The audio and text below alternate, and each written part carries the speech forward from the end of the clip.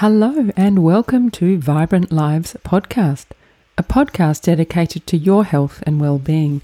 I'm Amanda Hayes, your host, a lawyer who retrained as a nutrition scientist. I'm committed to staying up to date with research in the well-being space and sharing with you credible and reliable content about living a healthy, active and fulfilling life. In other words, a vibrant life. On Vibrant Lives podcast, I interview experts about nutrition, physical health or mental health, and they explain their areas of expertise and provide you with practical knowledge that you can use to improve your own well-being. I also produce my 5-minute food fact series, which are short episodes where I discuss nutrition-related topics. In addition, I write a monthly newsletter or thereabouts with topical well-being news and reviews of health-related books. Before I introduce today's guest, I'll quickly acknowledge that any information or advice provided in Vibrant Lives podcast is not intended to be used to treat or prevent medical conditions, and it is never, of course, a substitute for advice from your own health professionals. Today, I am here with Rick Alderman, sports and orthopedic physiotherapist. Rick has dedicated his career to solving the puzzle of pain and has developed an approach, his Fixing You program, that we'll be discussing. His goal in life is to help people eliminate musculoskeletal pain without medication. If you've experienced physical pain or want to avoid it or want to understand more about it, this is a perfect episode for you. Hi, Rick. Welcome to Vibrant Lives podcast. Rick, before we dive into your work as a sports and orthopedic physiotherapist, I'd like to find out a little bit about you, about some things that make Rick Alderman tick. So, Rick, where did you grow up? I grew up on a small farm in Ohio. And so I grew up outside of a township of 150 people. Goodness. We had one stop sign. Wow. On your farm, what did you have there? Animals, plants, crops? Yeah. When we purchased our farm, when I was in elementary school, we moved from Chicago, Illinois to the farm. So we were not farmers, but we bought a farm with sheep and no, we didn't have a cow then, but there were chickens. And so, and then a lot of land around us that the sheep grazed on to, keep the hay down and all that kind of stuff. And then once a year we'd have them sheared and so forth. So, and then eventually we built a lake on the farm and rented out the land to the other farmers around us. And my brother and I would help bale hay and things like that. That sounds like quite an idyllic childhood. Lots of open space and places to run and roam. Looking back on it, Amanda, it really was. And at the time, it just is constant work. Yeah. But, looking back, I long for those days again in that open space. And where are you now? Where are you based? I'm in Denver, Colorado. Yeah. Oh, very nice. Yeah. Near the mountains. A bit of. Yes. Do you snow ski? I used to snowboard. Yeah. Gave myself a couple concussions and just decided to, and I've gotten older. Yeah. So I just decided to put that away. Okay. And you were talking about trail running there, just a minute ago. Yeah. And that's kind of what I do now. Oh, fantastic. I imagine there must be some absolutely stunning trails near you. I'm very fortunate. And you may have answered my next question, but what is your preferred form of exercise? Running and, a little bit of strength training. So those are the two. Rick, do you have a favorite book, one that stands out as something that you maybe go back to and read or just remember as having really enjoyed? Yeah. Joseph Campbell has quite a few books. So I love the Bill Moyers, Power of Myth series. I think I think about that a lot. Excellent. So that and the book that's in my hand is one that seems to always be meaningful to me. So I feel fortunate never to be bored while I'm reading something. Oh, that's great. And do you have anything that you're enjoying listening to at the moment? It could be an audiobook, podcast, music. I don't listen to any one thing in particular. I have a few podcasts that I, skip around to, Yep. but other than that, I've never been a big music listener, but I do enjoy music. I just not one of those people who, really consumes music. Yeah, sure. So a varied interest there. Yeah. So you're a sports and orthopedic physiotherapist, and I want to ask a little bit about how you found yourself in that profession. So did you always know that you wanted to study physiotherapy, or was it more of an indirect route? Oh gosh, it was an indirect route. So when I was an undergraduate in college, I was interested in becoming a doctor, but reality quickly set in, and my grades just weren't It's pretty up to hard. par. And then I graduated not really as a science teacher, and but I knew I didn't really want to teach. I just tried to get the degree, and then I traveled quite a bit, and that's when I came out there to Adelaide, among other Excellent. places. And and then when I returned back to the United States, I was still stumbling around, not sure what to do. And a friend mentioned physical therapy, and I had never even heard of it before. Here I am in my late 20s, but I grew up on a farm, and we just didn't have that kind of stuff there. And so it seemed like the perfect fit for me. So that's what I ended up doing. Oh, that's really interesting. And also I understand along the way you've qualified as a personal trainer and a Pilates instructor. This is probably a silly question, but I'm going to ask it anyway. Does that additional training and knowledge, does that inform your practice? It does a little bit. And to be honest, Amanda, the reason I became a personal trainer was because I was a failure as a physical therapist. And so when I graduated from PT school and got my first job in a sports and orthopedic clinic, I could help acute issues, but I could not help chronic issues. Yeah. And I didn't understand. So I was sunk into a deep depression, and I didn't feel like I was capable of, pursuing physical therapy. So that was at a small rural town. I eventually moved to Denver, went to work at an elite health, spa here in town. And then I became, a personal trainer because I thought, you know what? I don't trust myself as a physical therapist to help. But you know what? Once I became a personal trainer, my schedule was instantly filled with people with chronic pain.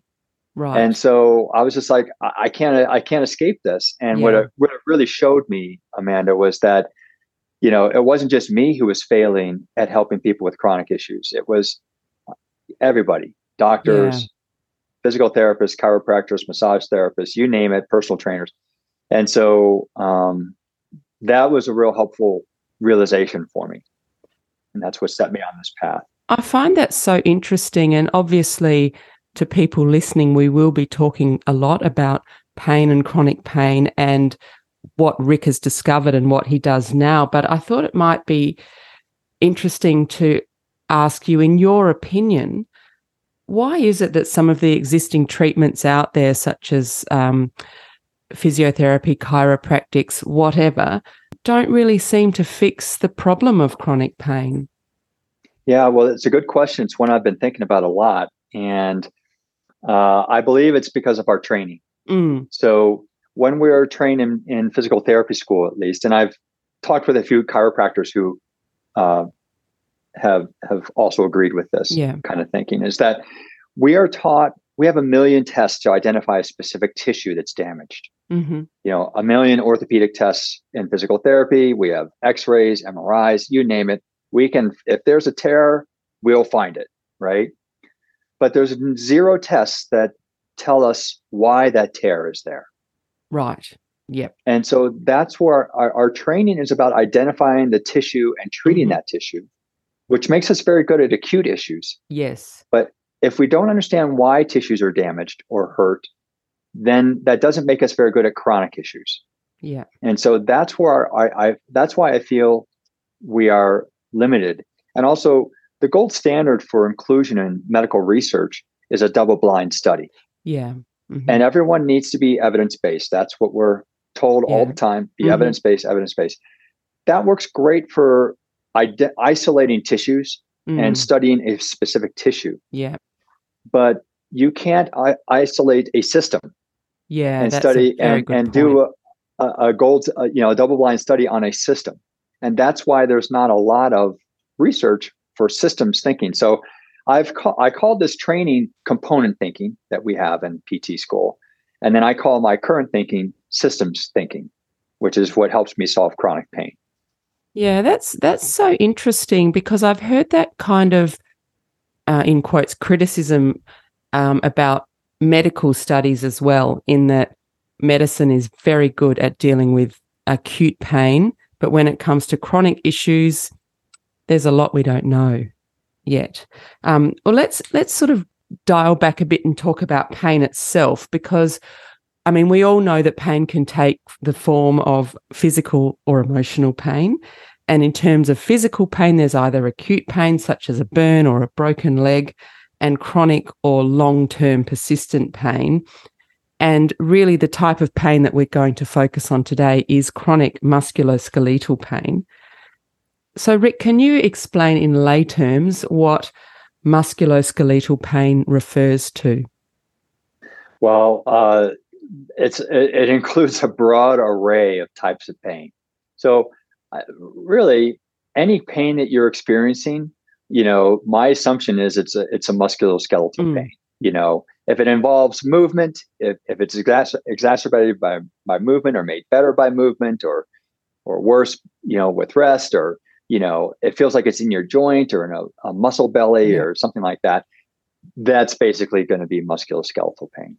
Yeah. And is that because in my very, very basic anatomy, because the muscles and the skeleton are all attached? Your anatomy is good enough. And you are correct. The muscles and skeleton are connected. And that is why musculoskeletal pain, that's what, if you think about it, that term is together. Yeah. Muscle skeletal. Yeah. It's two forms of the same system. It's two aspects of it. So this is what I think we keep forgetting in medicine, or what our schools aren't teaching us. Yeah, no, that sounds, as you say, it's a systems, well, your approach is a systems type of approach that brings that all together. So in terms of pain, besides the very obvious of experiencing pain itself, what are some of the impacts that you've seen when people suffer from chronic pain, like the type of things that might affect their lifestyle? So what do you notice? Well, you name it. It's basically a degradation of your life. Whether you're an athlete, or you stay at home, or you have a sedentary job or an active job. Your pain will inhibit your ability to live your life fully. Yeah. And so, it has there's such a broad spectrum of ways that can affect your mental health as well as your physical health. Yeah. I mean, that's another example of how perhaps systems thinking can be applied, in that it's not just the actual physical pain we're experiencing, it bleeds into our mental well-being. People that maybe have a chronic back pain and can't get out of bed. I mean, that would be terrible. How could that not affect your mental well-being? Yes. Well, it goes both ways. So the body pain can affect the mind, and the mind will affect the body. And so I've come to believe, if you go to any bookstore and you look at solutions for pain, you'll see they fall into three broad categories. A category like mine that deals with the musculoskeletal system, a category that deals with dietary, allergens, molds, things like that as a source of your pain. And the third are psychological, spiritual, or emotional issues that contribute to pain. Well, all three of them are correct, because they all feed patterns of dysfunction in our body. So if you are chronically stressed or have trauma, your body tends to tighten up in certain patterns that then that become the battery for your chronic pain tension. Same with molds, allergens, gluten intolerance, all other dietary issues, and musculoskeletal issues, and how we move our bodies or use our bodies. Yeah, no, that's so interesting. And I think it's an area where we're well, you in particular, but many health professionals are really understanding more and more how, it's all related. Amanda, we've talked about how it's related for years and years and years. And, over these past 10 years, I think I've really put this together exactly to understand the pathway of how it's related, rather than just saying, oh, there's a connection. I use those connections to understand my patient's pain better. And it's pretty consistent, it seems. Yeah. Oh, well, that's great. And we will delve into that in a minute. But so let's talk about healing pain. So, Rick, I understand that you've spent over 20 years developing an approach to help people eliminate pain without medication. It's called Fixing You. And you say that much of our pain comes from poor movement patterns. So I'd like to break that down a little bit and understand what you mean by that. So can you explain to us what are poor movement patterns? I think the best way to answer that would be to do a little test with you right now on the podcast. So most of the people listening to the podcast, if they have any pain, it's going to be back pain. It's the most common type of chronic pain. And I believe it's the most common type of chronic pain because it's the most chronically misunderstood type of pain. So if everyone just follows me with this test, you'll understand exactly what I'm talking about in terms of how you're using your body is contributing to your pain. So let's have everyone lie down on the floor with your legs straight. And if you can't get on the floor, then lie down in your couch or on your bed or something like that. We're going to lie there for 30 seconds or so. And if you want, I would like you to, slide your hand underneath your low back and feel the space between your low back and the floor. And just get a note, just notice how uncomfortable your back feels in this position. Okay. So hopefully everyone's done that. And really, folks, if you're listening to this and it seems to make sense, that's really nice. But if you actually do the test, you'll feel the truth of your back pain in your body. And you'll really understand a major source of your back pain if you just do this test. So please do it, especially if you have back pain or have had back pain. Okay, so we've been on your back now with your legs straight for a little while, and you felt how your back feels there. Now I'm going to ask everyone just to bend your knees so your feet are flat on the floor. And if you don't feel a change in your back discomfort in this position, go ahead and hug your knees to your chest and do that. And you'll feel that your back is flatter to the ground in this position, either with the feet on the floor or the knees to your chest. Most 99.9% of all people listening will say that their back feels better when their knees are bent rather than when their legs are straight. And they would then conclude, oh, well, if my back is flatter, that means I'll have less pain. But that's only part of the answer. Yeah. So the next part of this test is this. I'm going to ask everyone now to stand up and listen to the podcast for the next 5 minutes. Okay. So stand up there, listen to the podcast, and after a minute or two, you'll probably notice, or you might have already noticed if you're standing already, that your knees are locked straight in a straight back. So what I'd like you to do now is unlock your knees and feel what just happened to your back there. Okay. And if you're not sure, lock the knees one more time straight back and feel what your back just did. You'll notice that when your knees are locked, that your back arches more. And when your knees are unlocked, your back is less arched. Now, we just found out on the floor that if your back is more arched, you have more pain. And when your back is flatter, you have less pain. If we now apply that to how we're standing, if you habitually lock your knees, which almost all people do, that is contributing to the arching of the spine and therefore more back pain. So when you're standing in line at the supermarket or when you're walking from your car to the supermarket, this is when people are locking their knees. And so if you take 10,000 steps a day and you're locking your knees, that's 10,000 little hammers hammering your back because you're causing it to arch every step of the way. If you learn to walk and stand with your knees unlocked, you've removed 10,000 hammers a day on your back. This tip alone solves a significant amount of back pain for a lot of people. And that's what I mean by how we are moving is contributing to our pain. So just to be really clear about that, when you're talking about unlocking your knees, do you mean just sort of keeping them soft? Is that exactly? Yeah. or just not locked. Yeah. Yeah. So sure. lock your knees, and now just don't lock them. Yeah. So it doesn't take much. Yes, but you did mention in there the word habits, and Yes. so habits are things we do all the time, and we often do them without thinking, and locking our knees is clearly one of them for many people, for most people from the sounds of it. Mm-hmm. So just explain to us, when we have suboptimal or poor movement patterns, how does that impact our body? What can happen in our bodies? Well, you just felt it with the knees unlocking. So what this is showing you, even if you have herniated discs, spondylolisthesis, stenosis, and or other conditions of your back, if your back felt better with your knees unlocked, unlocking the knees is not changing the manifestation of all of those structural changes in your back. We're not changing the herniation or the stenosis or spondylolisthesis. Mm-hmm. We're changing the forces acting on those things. And by unlocking the knees and your back feeling better, it's telling you that the hammers that are hammering on those structures in your back aren't coming from your back. They're coming from your legs.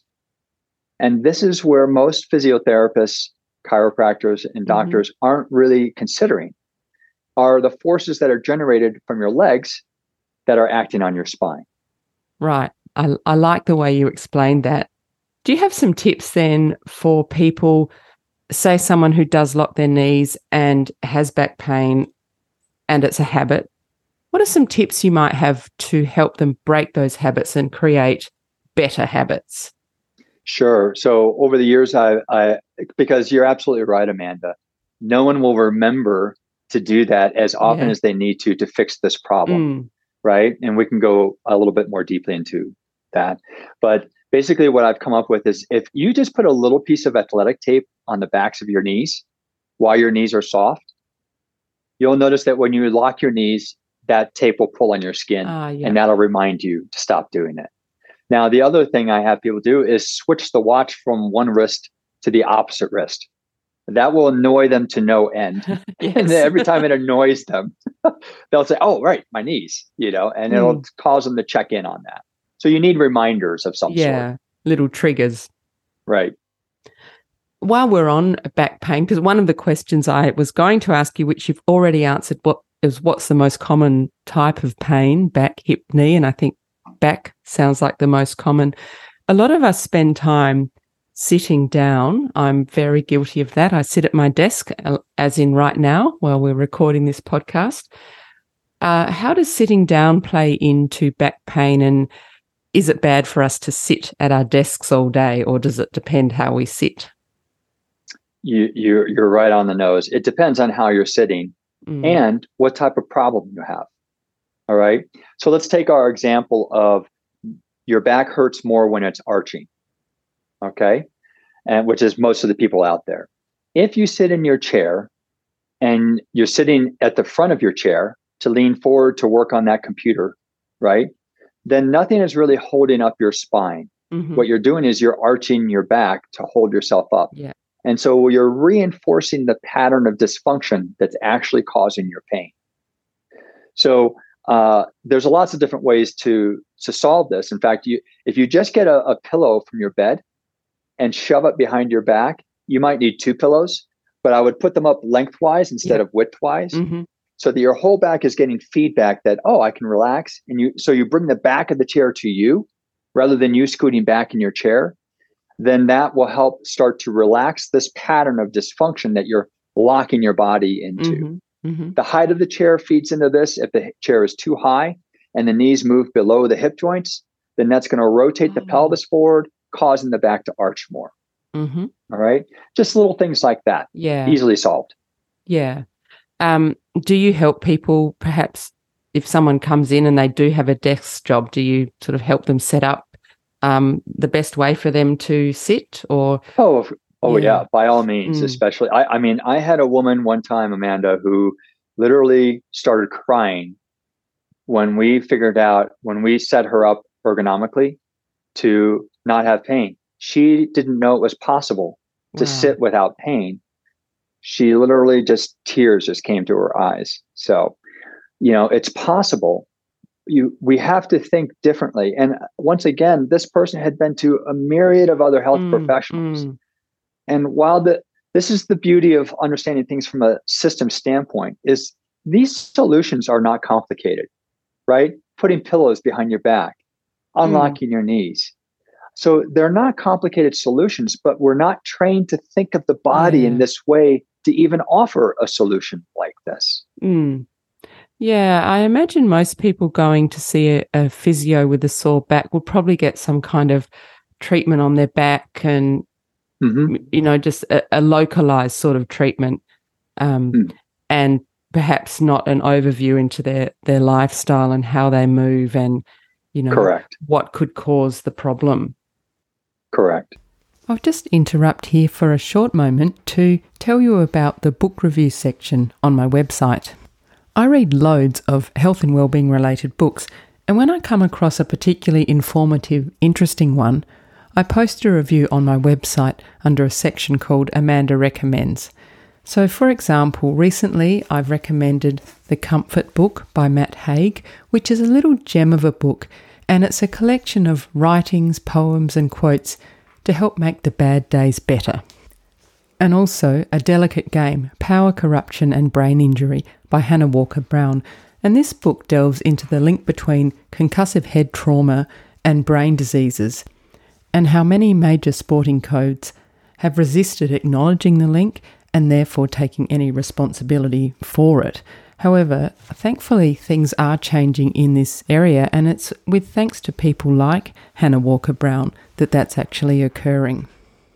If you look at my book review section, you'll see a button there saying purchase the book, which will take you to Amazon.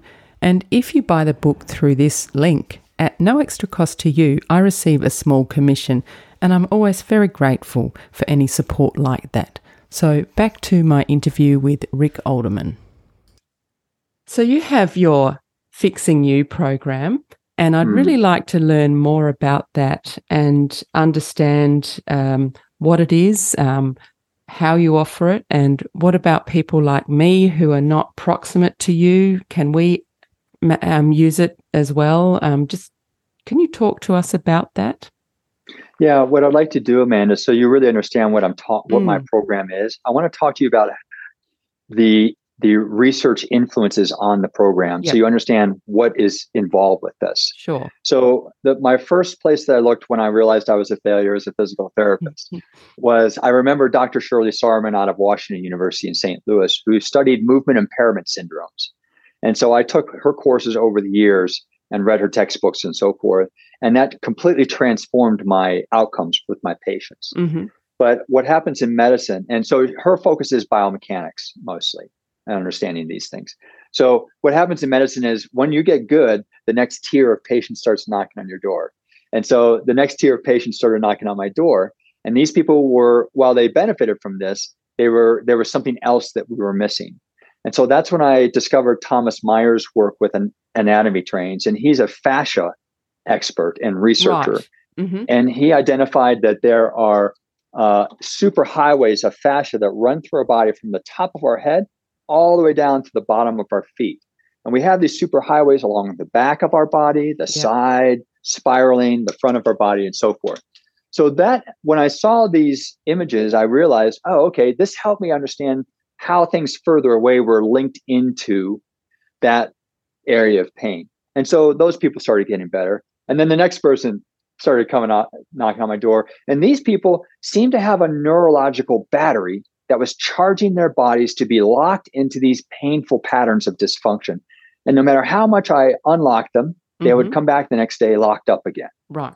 And so that's when I discovered Thomas Hanna's work with neurological tension patterns in the body based on our reflex patterns we're born with. And his work, he calls it somatics, Hanna somatics. And so I studied him for several years. And the interesting thing, Amanda, is that Dr. Sahrmann, Thomas Myers, and Thomas Hanna all discovered the same 3 patterns of dysfunction causing almost all back pain. And they all described it from 3 different points of view, using different ways of describing it, but they were all the same. And so when I discovered Thomas Hanna had the same three as these other two, I'm just like, my head exploded. Yep. I was just like, this is it. This is the final piece. Yeah. And so what I have done over these past decade or two is just understood how we're using our bodies that's causing these patterns of dysfunction that are occurring in our bodies. So that's basically the Fixing You method program that I've developed, is approaching chronic pain from this biomechanical standpoint, but it's also heavily influenced by the knowledge of the existence of these fascial lines and this neurological feedback system that we have, that we're born with, that's charging up the bodies. So there's a somatics component to the program. There's a changing your habits component of the program. There's a taping component of the program. And so it's really a very comprehensive yet simple approach to solving pain. So that's in the nutshell. Yes. So what I've done is I've created downloadable home programs to help people solve their pain. So you can access all of these online and purchase a program of whatever you need, to do that. And I'll obviously put links to that in the show notes. Can you give us some examples? I think you have different programs for different problems, like maybe for back or hip.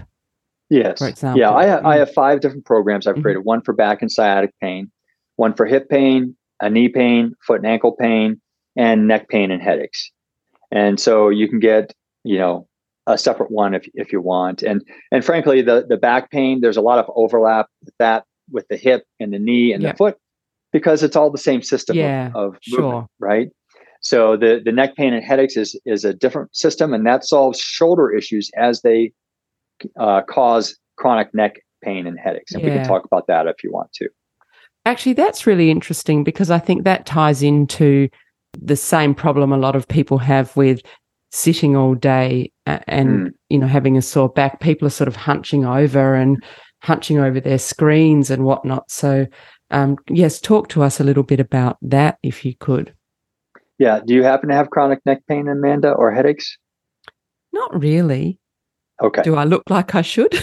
Well, it looks like you're sitting in a chair with no arms on it. Is that correct or no? That is correct, yes. Yeah. So that's a recipe for disaster for the neck and head. I will say that I do, when I'm in my other office in the city, I do have a better chair with arms. I'm not judging you. No, I don't feel judged. Not at all. Keep going. Okay. All right. So here's the surprising secret behind chronic neck pain and headaches, is that it has nothing to do with your neck or your head. It has everything to do with your shoulder blade. In fact, it's funny. I've written a series of books and they're available on Amazon. I wrote those about 10 or 15 years ago. And I was looking over one of the reviews for it. She said, "This is the only book that's helped me. And the reason it helped me, because it has not one neck exercise in it. Not one." And it was like all in caps or something like this. And I just thought it was the funniest review, because it's true. But anyway, so what's going on here is if we look at the human body, and folks, if you're not going to watch this on YouTube or something, just Google the skeleton, and you'll see that most of the skeleton is comprised of these long bones. But there's 2 areas where we don't have long bones. One is the pelvis, where we have these flat, broad bones for the ilium. And we all know that the pelvis is the center of function for the low back and lower body system. Well, the other area is the shoulder blade. That is the center of function for our upper body and neck system. And so there are rules about how the shoulder blade should be resting or moving. And there are significant attachments from the shoulder blade into the neck bones and the base of the skull. So when there is dysfunction here, it's transmitted via these muscles to the neck and the base of the skull. In fact, in the last 20 years, I can't remember the last chronic neck pain or headache patient I had that the problem wasn't the shoulder blade. And so the most common dysfunction that's occurring with the shoulder blades is that they're resting too low. And so this is why I made the comment about your chair and not using your arms. Because if you're typing at a computer or sitting for a long periods of time and you have no support, then gravity is just going to be pulling these things down. And also the act of reaching down to your keyboard activates the depressors of the shoulder blades to depress them even more. Lastly, on top of this, then we go to yoga, Pilates, dance, gymnastics, or things like this courses. And the cueing in there says to bring your shoulder blades, squeeze them into the spine and bring them down and back into your opposite back pockets. Well, that is the exact opposite of how the shoulder blades should be functioning. This actually is an aesthetic that's come over into yoga and Pilates from dance. I don't believe if you look at the ancient yoga teachings that any of them mention to bring your shoulder blades down and back into the opposite back pockets. This is an aesthetic because we value the long, beautiful, slender neck of dance. And the only way to create that is by pushing the shoulder blades down. And this is why dancers have lots of chronic neck pain and headaches. A lot of them are sidelined from their love of dance because of it. So that's what's going on with the neck pain and headaches. So my neck pain and headaches program will solve shoulder blade dysfunction as it relates to neck pain and headaches. And I can show you a really easy test for your listeners to know right now whether the shoulder blades are the cause of their chronic neck pain, if you want to see that. Yes, and I'll do it alongside as we're talking. Okay. All right. So basically so let's say you're the one with chronic neck pain and headaches. You need a helper. They're going to stand behind you. Okay. I'll do it later. All right. So you're going to get a helper to stand behind you. And what you're going to do is you're going to turn your head to the left, to the right, look up, look down, and get a sense of your pain and range of motion restrictions because of your pain. All right. Then what you're going to do is you're going to get someone to come in behind you and put their hands in your armpits, and they're going to lift up your shoulder blades about a half inch to an inch higher. Your job as the patient is to let them lift it. Relax your shoulder blades as much as you can, and they're going to jiggle them around a little bit like this to make sure that they are relaxed. So after about 15 or 30 seconds, you're then going to turn your head left, right, up, and down again to see if your pain is decreased. Their hands are still holding up your shoulder blades for you. 99% of the people out there with chronic problems here will say, oh yeah, that feels a lot better. That's the signal that your shoulder blades are the cause of your chronic. This is only a 15 or 30 second test. Imagine if you fix that all day long. Then you would have this chronic stress removed from your neck and head region. So there's going to be a subset of people out there who are so tense and in so much pain, they can't relax their shoulder girdle system. And so they say, oh, this doesn't make any difference for me. Well, then here comes the last part of the test. Then the person removes their hands from the armpits, lowers them back down. And even those people usually at that point suddenly now met with the force of the weight of their whole upper body system on their neck again. Then they say, oh my gosh, that is killing my neck. And they didn't realize it before because they were just tense and not used and just in so much pain anyway. So if you didn't get it when the shoulder blades are up, you might get it when the shoulder blades come back down. And that would be the final portion of that test. Easy test. And it's pointing to the shoulder blades as the cause of your pain. Almost no one tests this though. No, I've never heard of that. Lots of things are going through my head as you're talking there. First of all, I've spent a lot of my life thinking about pushing my shoulder blades back. Yes. It's something I think about often, actually. I catch myself, maybe an image if you're walking past a window or something and you think, oh, I'm not standing properly, and pull the shoulders back. And the other thing is, and I guess the solution to this would be in your video, but you can't have someone walking behind you all day picking up your shoulder blades. So no matter how pleasant that would be for both of you. Need a helper to keep your alignment the whole time. So I assume you've got some exercises and cues for people about that in your video as well. Of course I do. But let's go deeper into what you just hit on as the major reason why people are doing this. Yeah. All right. Posture. Yeah. So the posture strategy, if you look at the skeleton and the musculoskeletal system, you'll see that our shoulder blades are resting on top of our rib cage. It's a floating system. Yeah. They are not designed to create posture. That is not their job. Their job is to help lift the arm to either weight bear on our arms or lift and reach things. Yeah. Posture creation is not their job, but that's what this cueing is teaching them to be. And that's why you're pulling them back like this, because you think that's the way you've got to create better posture. And this is actually deepening the problem, because the muscles that are pulling the shoulder blades back, most of those are scapular depressors and pulling them down and back at the same time. So let's go over the correct way to achieve good posture. So you put one hand on your chest and one hand on your belly. Take a deep breath in, and you'll feel your chest rise. And when you exhale, you'll feel that chest go back down. Feel that, Amanda? Okay. Now, inhale again. Exhale all the way, but only let your chest go down 99% of the way. Not that last little teeny tiny bit. All right? So it's being held up just 1%. And you'll notice that your stomach muscles have just engaged ever so slightly to help you do that. That is your core holding up your rib cage for you. That is what they are designed to do.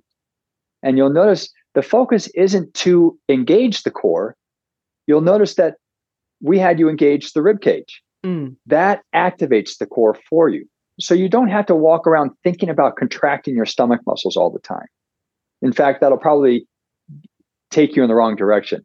Instead, think about just lifting up your rib cage maybe a millimeter. And if you do that, it will activate the core, which will then help stabilize your back and pelvis, because the core feeds into the pelvis and back, right?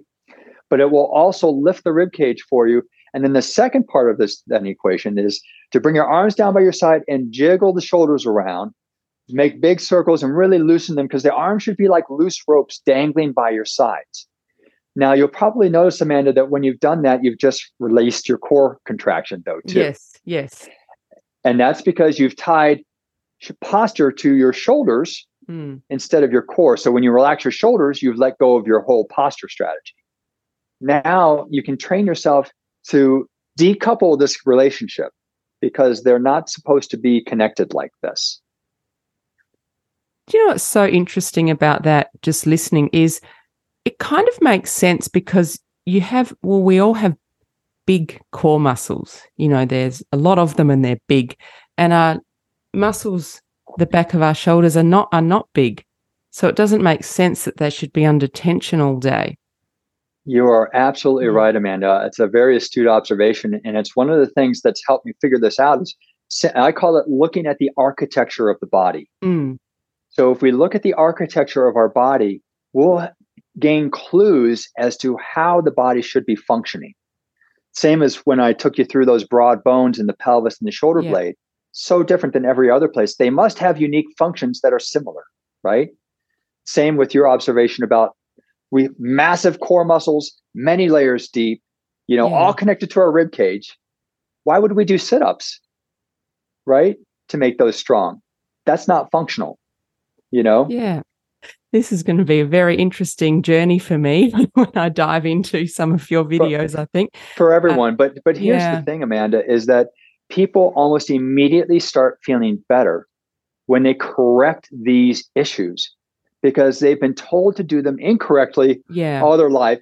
And because they haven't gotten better, they believe that they're broken, and they're not broken. They just haven't been looked at from a system standpoint before. When you're wandering down the street, say you're shopping or something, do you notice people's postures and think, oh gosh, most people have got a poor posture, or do you switch off from that, or is that just so ingrained you can't help it? I never switch it off. In fact, I just made some videos.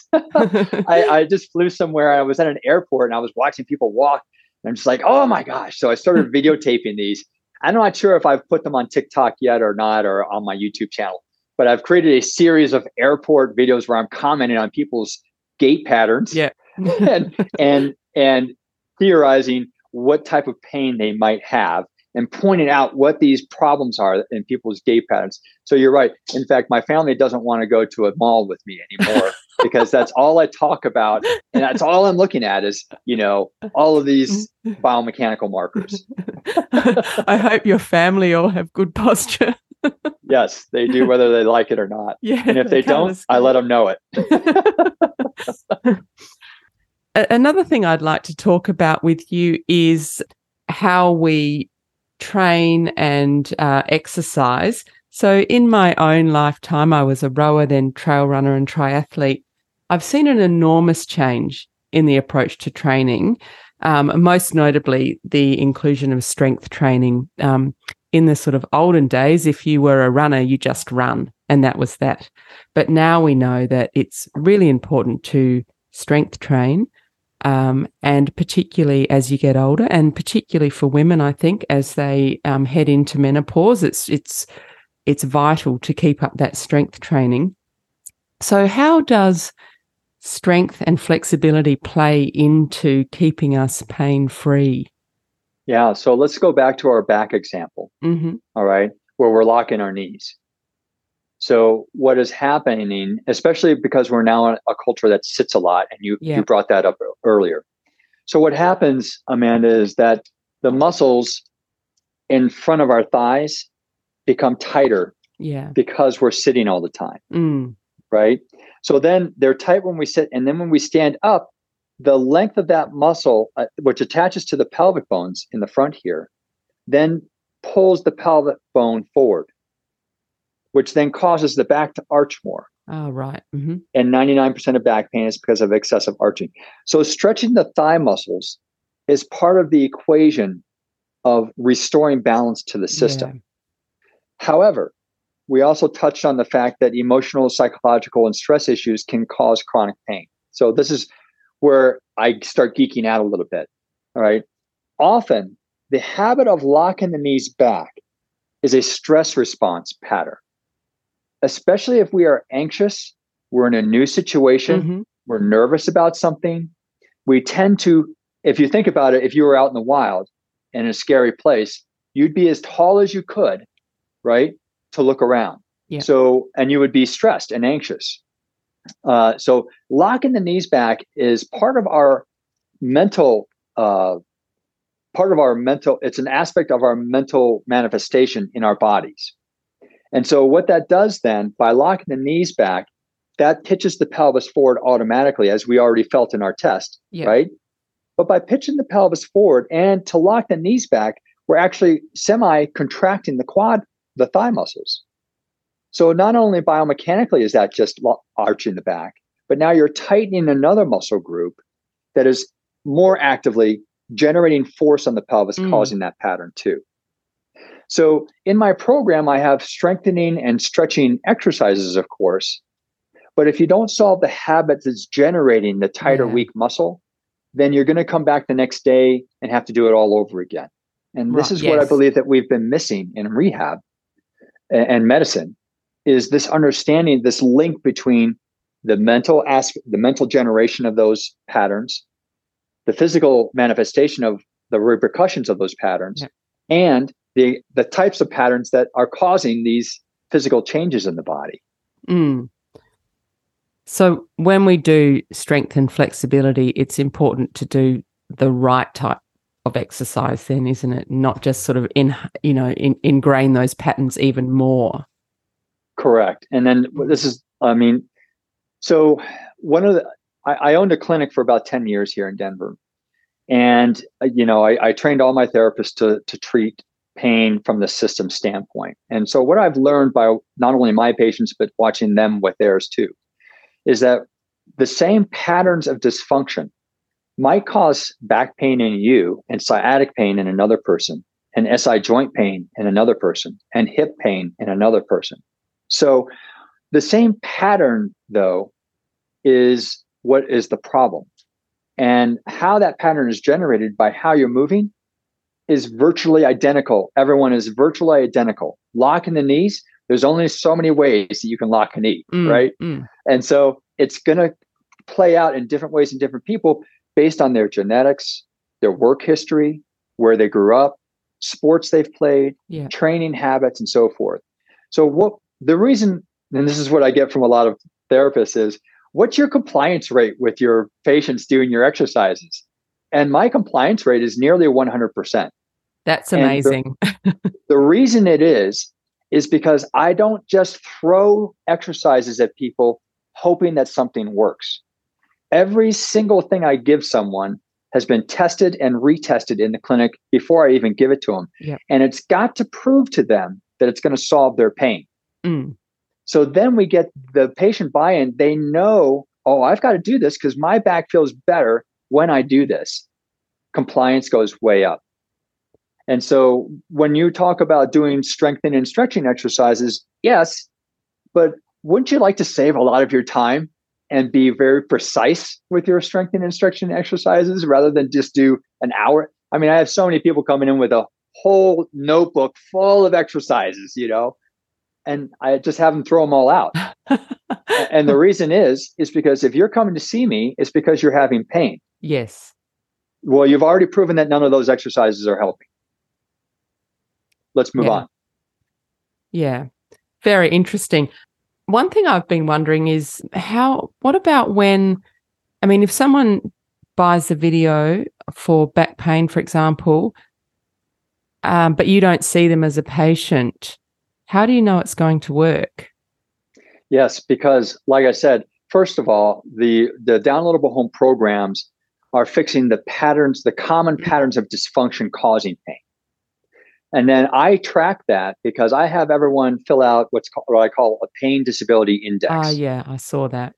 Yeah. And so they fill that out. It generates a number that equates to their pain. Mm-hmm. It's like 8 questions. It generates a number and they fill it out at the very beginning of their program and at the end of each week. And they compare their numbers. That objectively tells them whether they're getting better or not. And it helps us know at what point in the program they should begin, at what phase, and when to move forward with the program to more aggressive strengthening exercises. Yeah, sure. Mm-hmm. Oh, that's really interesting. I like the fact that you monitor that. So that would give you some pretty good data to show, therefore, that it's working. Exactly. Yeah. Now, do I have time to mine that data? No. So at least not yet. I'm busy with a lot of other things right now, but I intend to because I want to take that data and I want to show it to insurance companies. I want to show it to corporations and say, look, these back pain people have decreased their back pain by 50% in 2 weeks just by doing these exercises. And it costs this much money. How much are you spending, to do this? Yeah. We can make this so much more efficient. And it feeds if we all get on the same page. Productivity and all sorts of things. Oh, huge. And I imagine particularly for people that get recurrent headaches and neck pain, that you can't concentrate on your job if you have a terrible headache. So another thing that I've learned over the years is that it's important for I think anyone to keep moving, to exercise, just in terms of your mental and physical health, it makes you feel better. So can you give us some guidance, Rick, on what kind of exercises we should do, how often, and for how long? And I'm talking about a person who wants to, maintain their mobility, be fit and healthy. I'm not talking about pro athletes, just your average person. Yeah, well, my first rule is if it hurts, don't do it. Yeah. Because your body, so this is a really difficult thing for people to wrap their minds around, is that of pain as a teacher.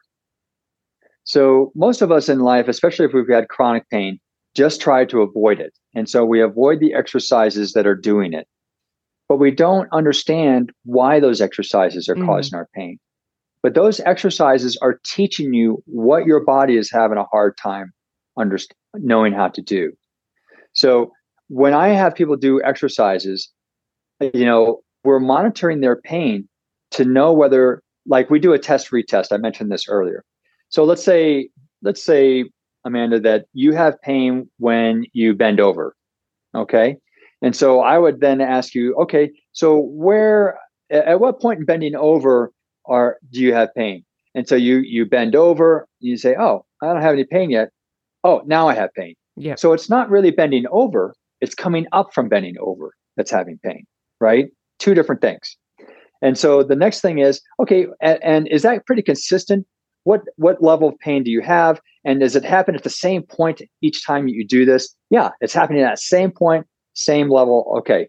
Then I give you an exercise that I believe is going to solve a biomechanical problem in your body. And then I have you retest that pain again. If it's better, we know that test is important for you. Yeah. All right. And if it's not, then we know that test is not directly impacting your pain right now. And so in terms of getting people to exercise, if you exercise with the idea of testing, retesting, and trying to solve things, then that's when pain is acceptable because you're trying to figure it out. Yeah. Mm-hmm. But if you're just running because you have this script in your head that says no pain, no gain, that's me. That's not the same thing, right? Athletic pain where your muscles are fatiguing and burning and you have to push through, that's one thing. Yeah. But chronic pain is a different thing. And so a lot of people with chronic pain have confused those messages. Yeah. Thinking that they need to do painful things to solve their pain. No, it's the exact opposite. Yeah, that is so interesting. So if you get to a point where you say someone who's moving well, they're pain-free, what would you recommend for that type of person in terms of how much they should exercise and what types? Well, the first is I listen to them. Where do they want to go with things? So, I'm very much of a good enough type of person in terms of exercise and rehab. I don't feel that we all must achieve this enormous standard, of movement and exercise in order to be a good human being. Some people just want this much, and so if that's all they want, then I'll get them there. So it really depends on what your goals are, but really understand why you have the goals that you have. Yeah, because that motivation of your reasons behind trying to do what you want to do, maybe you need to revisit those so that you have a healthier set of goals. Yeah, and goals that you can actually achieve, which therefore makes you feel good. Do you ever have any chronic pain yourself, or do you know how to prevent that happening? Oh, sure. I mean, I've had back pain since before physical therapy school. So part of all of this is me solving my own back pain. So, I mean, if I use my body incorrectly, I'll have back pain. But 99.9% of the time during the week, I have no back pain whatsoever, and I can do everything that I want to do. Yeah, great. And so not having pain is not a realistic goal because we are human. Understanding your pain and what to do to solve it is a realistic goal. Yeah. That makes sense because sometimes pain occurs that is, not our own fault. We could fall over while we're running or something and end up in a painful situation, or we could sleep in a funny way without knowing it and wake up with a sore shoulder or something like that. Well, I would beg to differ then that in both of those situations, it's maybe your fault, right? But what about sleeping though? Yeah. So if your body was better going to sleep, then you wouldn't wake up with pain because of it. So I get this question a lot is, what kind of mattress should I get? No, it's not the mattress's fault that you have pain. It's you. And so you're the common denominator throughout your whole life. And so what we need to solve is the reason you're having pain. And then it doesn't matter what mattress you use. Yeah. And, good point. And then if you have fallen, well, did you fall because you have less stability on the stance leg at that certain point? Do you have balance issues? Is there weakness issues? Were you fatigued? All sorts of things. Yeah. Okay. Good point. Point taken. And, Rick, I believe that you have a book coming out this year called Solving the Pain Puzzle. So first of all, congratulations. Tell us when that book will be available, where we can find it, and what can we expect to learn from it? Or some of the things. Obviously, you can't give the whole thing away. Well, I wish I knew when it was coming out. Oh, okay, fair enough. I'm only the author, so the publisher hasn't told me yet, but it's going to come out sometime, I'm told, this spring, March or April. Mm-hmm. Oh, that's quite soon. Yeah. And so the book, and the subtitle to the book is Cases from 25 Years as a Physical Therapist. So what this book is my search to understand these issues causing chronic pain and how I solve them in particular cases. All right. And so my hope is that when people read these stories, they will find something of their own story in these stories and have hope, because they'll realize, oh my gosh, no one has ever looked at me like this before. I wonder if this could be the thing that solves my pain. That's what I want people to leave from it, with that renewed hope that they're not broken. Yeah. And so that's the purpose of writing the book. Now, in terms of giving it away, I have posted 3 chapters from the book on my rickolderman.com website. Okay. So if you go there and you see the patient stories tab, you'll see 3 chapters from the book, and you can get an idea of the kinds of stories and my approach to solving different types of things in the book. And then also, one of my goals, Amanda, is I would love to be the first physical therapist on the New York Times bestsellers list. So I put a pre-order link there if people want to pre-order the book. Excellent. So that it comes to them when it comes out. I would love for that to happen too. Well, that would be great, wouldn't it? And it would be great because it would mean that people are invested in and caring about their own health, which is always a good thing. Yes. And I think it would be a great gift for people who are friends or family of people with pain, and to say, hey, this sounds like something new. Maybe, why don't you check this out, see if this interests you? Yeah. And then that's when my home programs come in. They're very affordable. I mean, and they're very effective too. So thank you for all the work that you're doing in this space. It sounds like it can be so enormously helpful for so many people. And I'm pleased to be helping you get the word out there about it. So, Rick, just to wrap up, what are some of the most important life lessons that you've learned? It doesn't have to be work-related. It could be anything. Yeah. I think, the way I started figuring all this out, and what I've noticed is that when I observe what actually is happening is when I really learn about people and things. So slowing down to observe more is really helpful when I'm presented with a problem that I need to try and understand, no matter where that is in my life. Yeah. So slowing down and observing. And the final question that I like to ask all of my guests is, if you could recommend 2 things, anything at all, that people could do to improve their well-being, what would they be? Well, my bias is pain, right? And so one of those things would be to not be afraid of your pain any longer, to see it as a teacher that's trying to show you a problem. You just haven't found the right people to help you understand that problem yet. And the other is that I believe that, our natural state is to be pain-free. Yeah. If you cut your skin, it heals. If you break a bone, it mends. So the presence of pain in your body means that there are barriers to something occurring. And I think that you can eliminate those barriers, or most of them. So don't give up. That's a very hopeful message. I like that. And I think it's one that probably many people would really like to hear, that there are solutions. I believe it.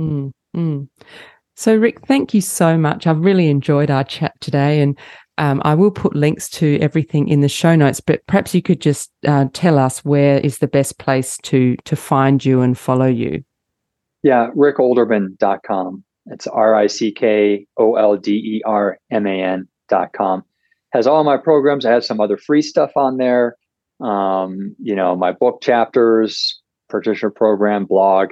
So I have a podcast too, Amanda. Oh, brilliant. So you can find that there too. Not nearly as successful as yours, but I have a lot of fun with it. Yeah, and, it is fun. So that site is kind of the clearinghouse for everything that I'm kind of excellent. doing. Okay, that's brilliant. Well, thank you so much for your time today, Rick. And as I said, it's been a real pleasure talking to you. I feel like I've learned quite a lot today as well, and now I've got some homework to do. We all do.